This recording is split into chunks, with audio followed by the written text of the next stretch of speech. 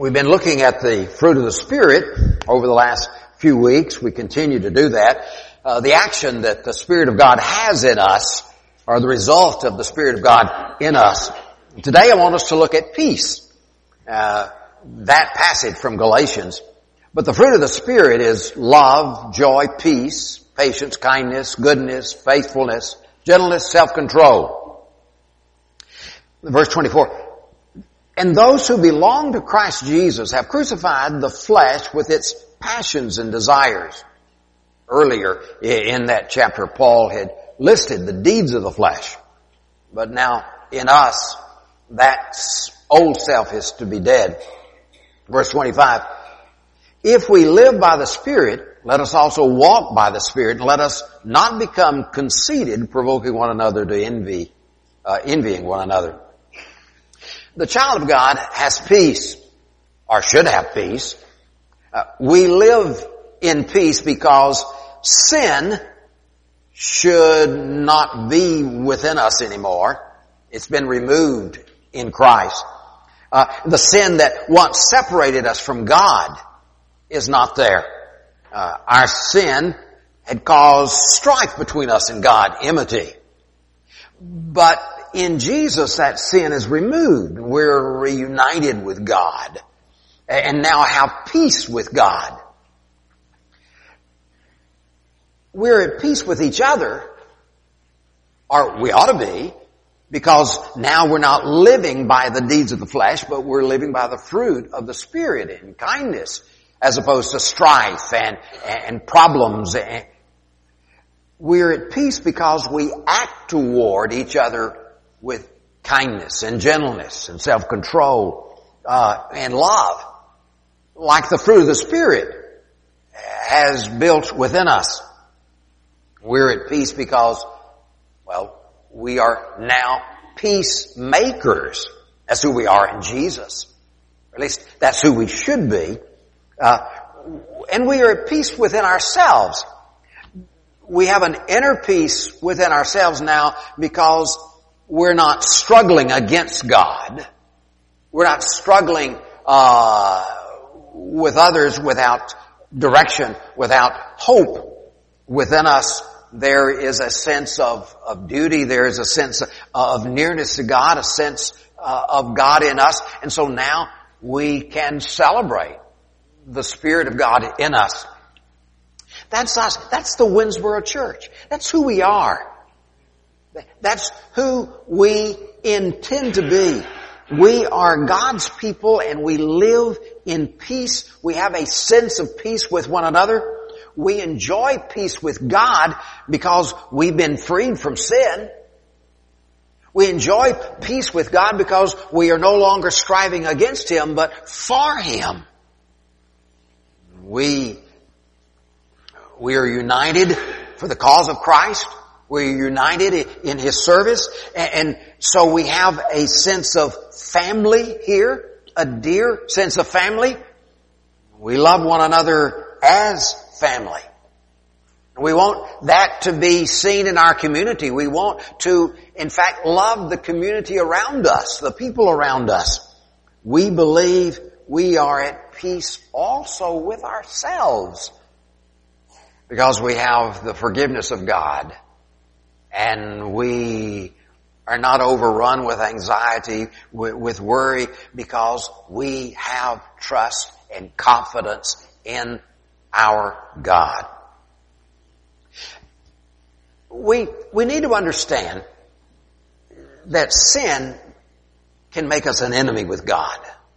In fact, if you've been reading, and I'm sure everybody has, and they're up to date, and they've read now the book of Isaiah, toward the end of Isaiah chapter 59, Isaiah says, and he's talking to Israel, and they thought, well, God's always going to be on our side, and he tells Israel, he tells Jerusalem, no, because your sin has made you God's enemy.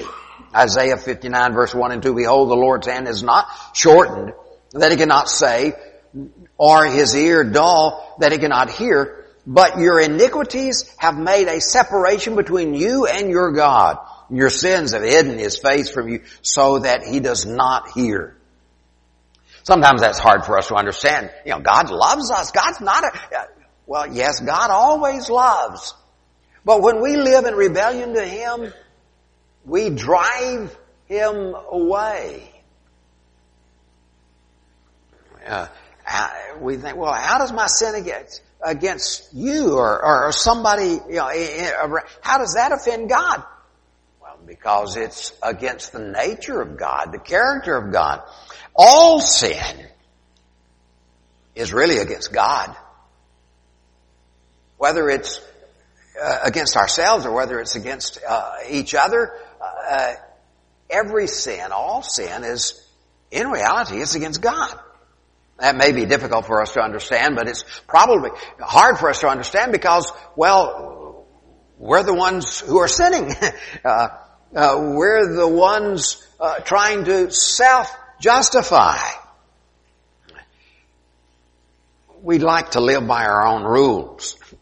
We do that so that, we paint the picture so that we don't look quite so bad. But we need to remember Proverbs chapter 14 verse 12, there's a way that seems right to man, but the end is the way of death.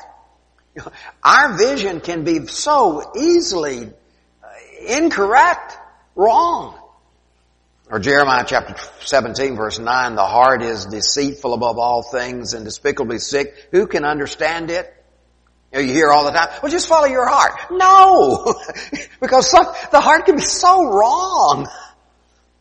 Follow the Word of God. You see, we're all sinners, and we've all fallen short of the glory of God. And that sin in our lives makes us at odds with God, builds an enmity, a conflict between us and God. That's been the way of the world since the very beginning. Adam and Eve sinned, introduced sin into the world, and Satan deceived them, and Satan continues to deceive us. And we are all sinners because we all sin. It's not that we inherited it. We just follow in the footsteps of Adam. We've been doing that now. The world, the human population has been doing that for as long as there has been people. Death was the result of Adam and Eve's sin, and it's also the result of our sin. It is now the future for all of us because we all have sinned. Fall short of the glory of God. Sins in this. We live in a world that is fallen. Satan's the father of lies. He's lying to us all the time. He's trying to deceive us into rebelling against God. John 8 verse 44, you're your father the devil, and your will is to do your father's desires. So when we sin, we follow the desires of Satan. John wrote that those who practice sin belong to the devil. That's why we are at odds with God. That's why sin makes us an enemy of God, because it puts us in the camp of Satan. 1 John chapter 3 verse 8, whoever makes a practice of sinning is of the devil, for the devil has been sinning from the beginning. The reason the Son of God appeared was to destroy the works of the devil. That's the great thing now, because Jesus came as a peacemaker to change this dynamic so that we might have peace with God. Sinners can be forgiven and have peace with God, live in peace with God. God was the first peacemaker, I guess you could say. While we were still sinners, Jesus came to reconcile, to bring peace. As Blair, whatever your first name is, Alan, as a senior moment there. Romans chapter 5 verse 8, but God shows His love for us in that while we were still sinners, Christ died for us. Or 1 Corinthians chapter 1, or rather Colossians chapter 1, verse 19, for in Him all the fullness of God was pleased to dwell, and through Him to reconcile to Himself all things, whether on earth or in heavens, making peace by the blood of His cross. We have peace with God, the forgiveness of our sin, because Jesus brings that to us. He reconciles us to God. He took the punishment for our sins on Himself. We can now rejoice in peace knowing that God, our Father, welcomes us with open arms. Because now we are forgiven. He joyfully celebrates our return. Because we now have peace with God, we can have peace within. We're not troubled. We're not conflicted. Jesus brings peace. After the resurrection, Jesus appeared to His disciples, and now because forgiveness is now made, atonement for sin now is made, He tells His disciples, John 14 verse 18, peace I leave with you, my peace I give you, not as the world gives do I give you, let not your heart be troubled, neither let them be afraid. Jesus spoke of an inside peace. Not necessarily a life without troubles, a life without enemies in this world, but a sense of inner peace because we are one with God, united with God, forgiven by God. We won't always have peace with everybody because there's going to be people in this world who still follow Satan and who see us as an enemy, who do not appreciate our devotion to God. But Christians can live in peace because of what Jesus did on the cross. We can have peace with God and with ourselves. When we're right with God, we can have a peace that supersedes human understanding, supersedes the problems around us, supersedes the conflicts in this world. We can have peace because we're one with God. We're not fighting against God. We're not in a struggle with Him. We have security in Him. There's a story in the ministry of Jesus that helps us to understand this. He had been in Capernaum healing there. That was the time when He healed Peter's mother-in-law. And such a large crowd gathered wanting to see Jesus, wanting to perhaps have a healing as well. And Jesus spent that day healing and teaching.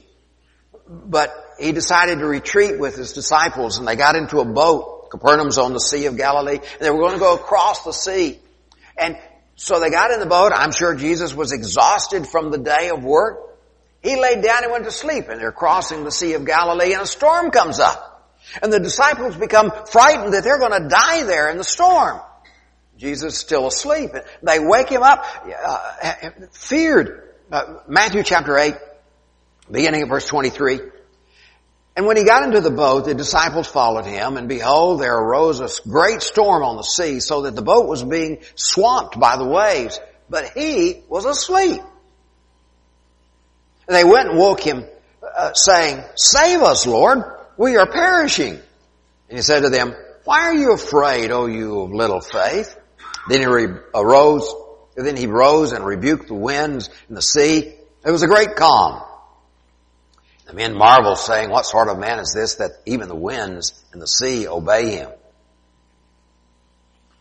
Jesus was at rest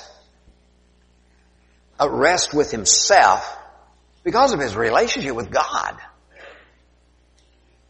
He was at rest or at peace with Himself because He knew what He was doing. He knew the work He was doing was the work of God.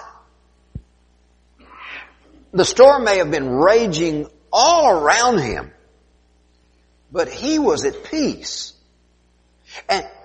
And with faith, that can be our life as well. The storm in this life, the world around us may be raging, but in God, we can be at peace.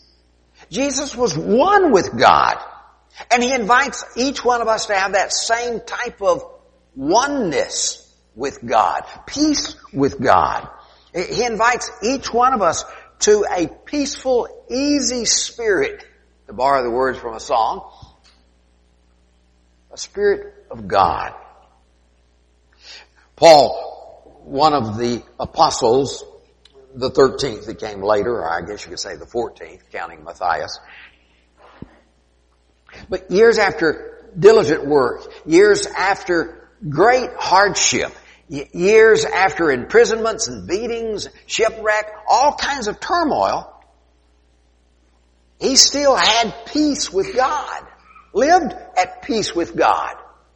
The trials and the tribulations that he endured did not change the inner peace he had with God. Reading some of his comments to the Philippians chapter 1 verse 21. For to me to live is Christ, and to die is gain. If I am to live in the flesh, that means fruitful labor for me, yet which I shall choose I cannot. Let me read verse 22 again. For if I am to live in the flesh, that means fruitful labor to me, yet which I shall choose I cannot tell. For I am hard pressed between the two. My desire is to depart and be with Christ. For that is far better, but to remain in the flesh is more necessary on your account. Dropping down later in the book in chapter 4, verse 6, do not be anxious about anything, but in everything by prayer and supplication with thanksgiving, let your requests be made known to God. And the peace of God, which surpasses all understanding, will guard your hearts and your minds in Christ Jesus. Paul was united with God in purpose, united with God in activity and will, in desire for the church, and so he was at peace with himself. And with greater inner peace, he wasn't really concerned with the turmoil around him. If he lived, he lived. Great. If he died, well, he'd be with the Lord. He was at peace with who he was, at peace with the life he had lived, at peace in his relationship with God. We must be people of peace. That is a Christian call. To be at peace with ourselves, peace with the world around us, peace with our God. We're going to talk more about peace next week. We'll talk about how to live at peace with each other, with the world around us. That the kingdom of God is a place of peace, not a place of conflict. And that churches and Christians need to be seeking peace wherever they are. Paul wrote to the Romans that the kingdom of God, chapter 14, the kingdom of God is not a matter of eating and drinking, but righteousness and peace and joy in the Holy Spirit. Whoever thus serves Christ is acceptable to God and approved by men. So then let us pursue what makes for peace and mutual upbuilding. But that's next week. Inner peace. Peace with God. How can I do that? Well, the first thing I need to do is have peace with God. Romans 5 verse 1, therefore since we have been justified by faith, we have peace with God through our Lord Jesus Christ. Have you surrendered your life to the Lord? Do you have peace with God?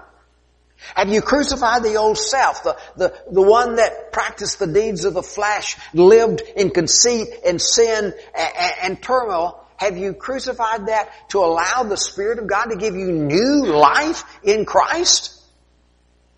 Burying the old self so that the new self might live?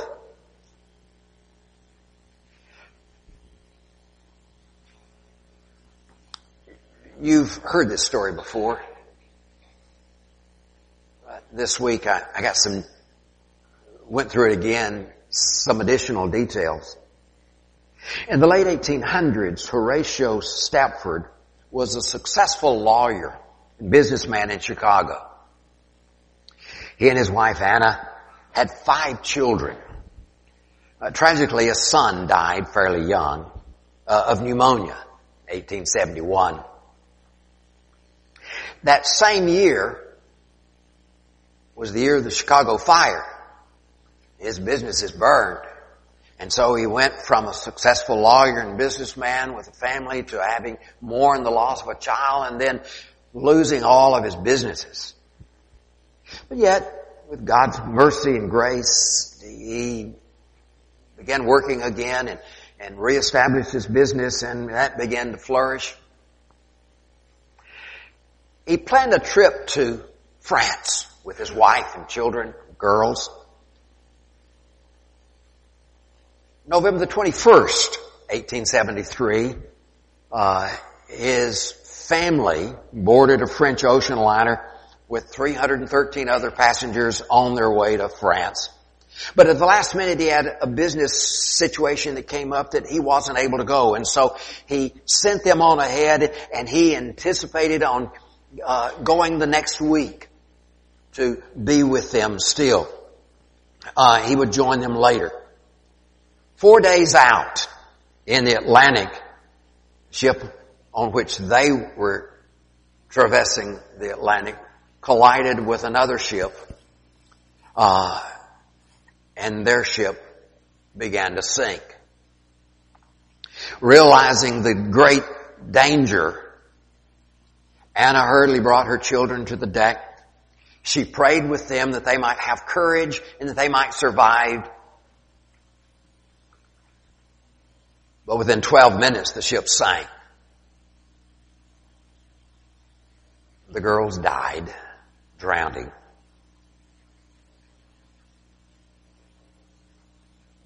"226 others died in that same sea tragedy. Sailor in a rowboat found Mrs. Stafford floating on some of the wreckage, pulled her aboard. By another ship, they found their way to Wells, Scotland. She sent a telegram to her husband, "Saved alone. What shall I do?" Among the other survivors of the shipwreck was a minister, Weiss. He recalled talking with Anna, and Anna saying, "God gave me 4 daughters.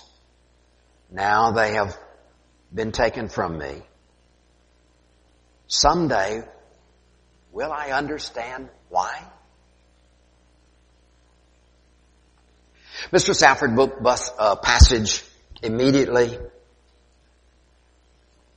And 4 days out, when they were at the same place where the ship would have gone down, he began to pen a song. "It is well with my soul."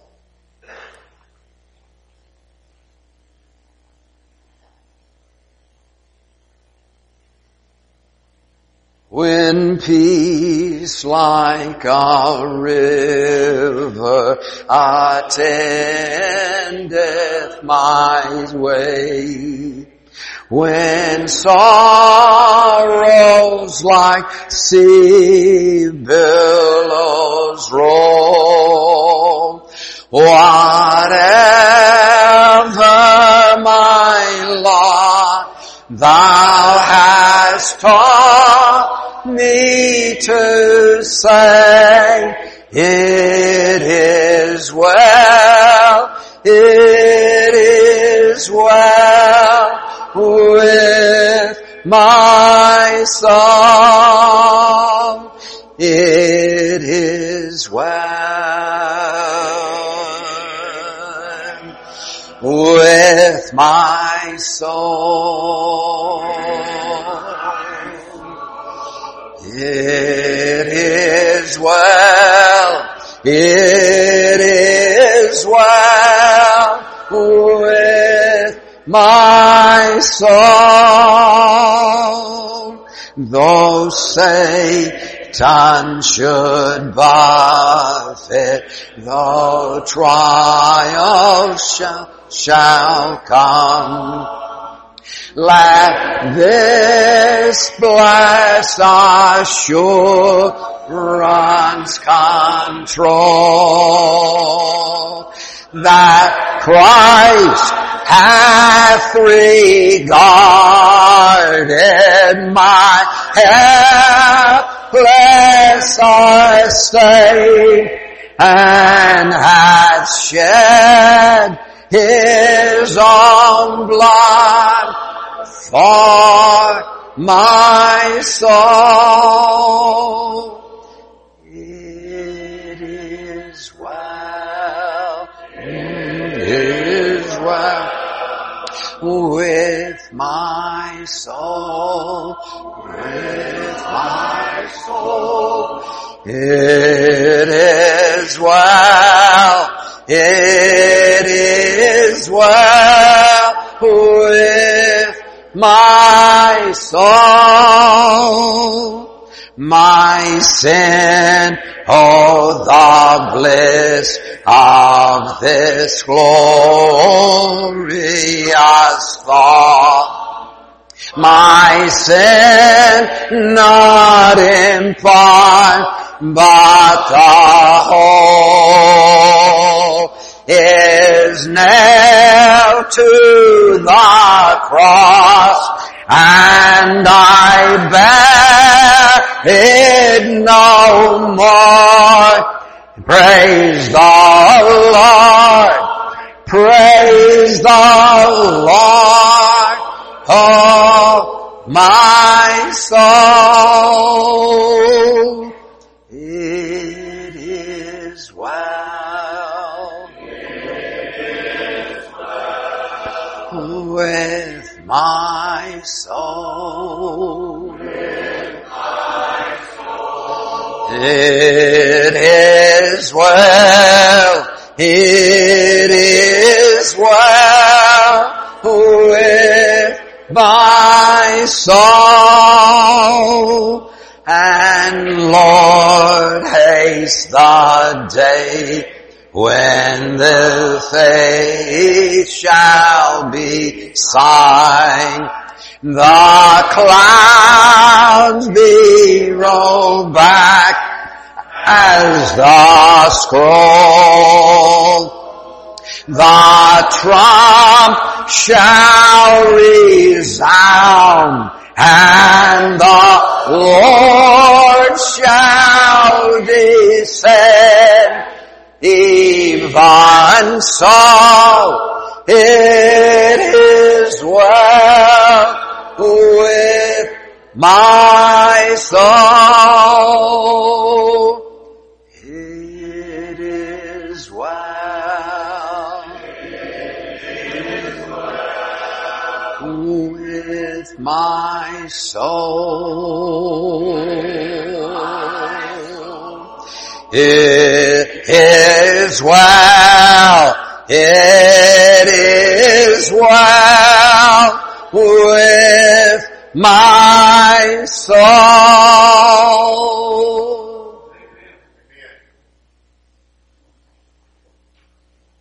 Afterwards, the Stopfords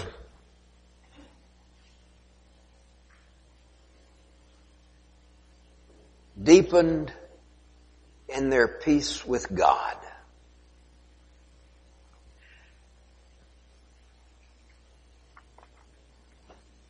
Were blessed with 3 more children. A 4th died again of pneumonia. And in August 1881, Stopfords moved to Jerusalem, established a mission there. A mission that still exists, providing for the needs of the poorest who live in that city. Orphanage, a clinic. They died there and are buried in Jerusalem.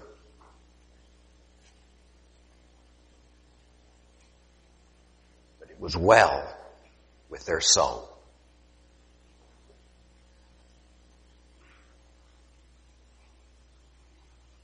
How is it? It's because of who we are in God. It is because He builds within us a peace that the world does not understand. Philippians 4 verse 7. And the peace of God, which surpasses all understanding, will guard your hearts and your minds in Christ Jesus. God has always wanted believers to have that peace, a sense of His nearness, a sense of being so connected with Him. You ever think about the words of Psalm 23? Maybe that's why that psalm is so dear to us. The Lord is my shepherd, I shall not want. He makes me to lie down in green pastures. He leads me beside still waters. He restores my soul. He leads me in the paths of righteousness for His name's sake. Even though I walk through the valley of the shadow of death, I will fear no evil, for You are with me. Your rod and Your staff, they comfort me. You prepare a table before me in the presence of my enemies. You anoint my head with oil. My cup overflows. Surely goodness and mercy will follow me all the days of my life, and I will dwell in the house of the Lord forever and ever and ever. Is the Lord your shepherd? Have you professed your belief? Do you follow His lead? Have you not been baptized in Christ Jesus to be born again as one of the lambs of God? You're born today as a lamb of God, a child of His. Put your trust in the Lord.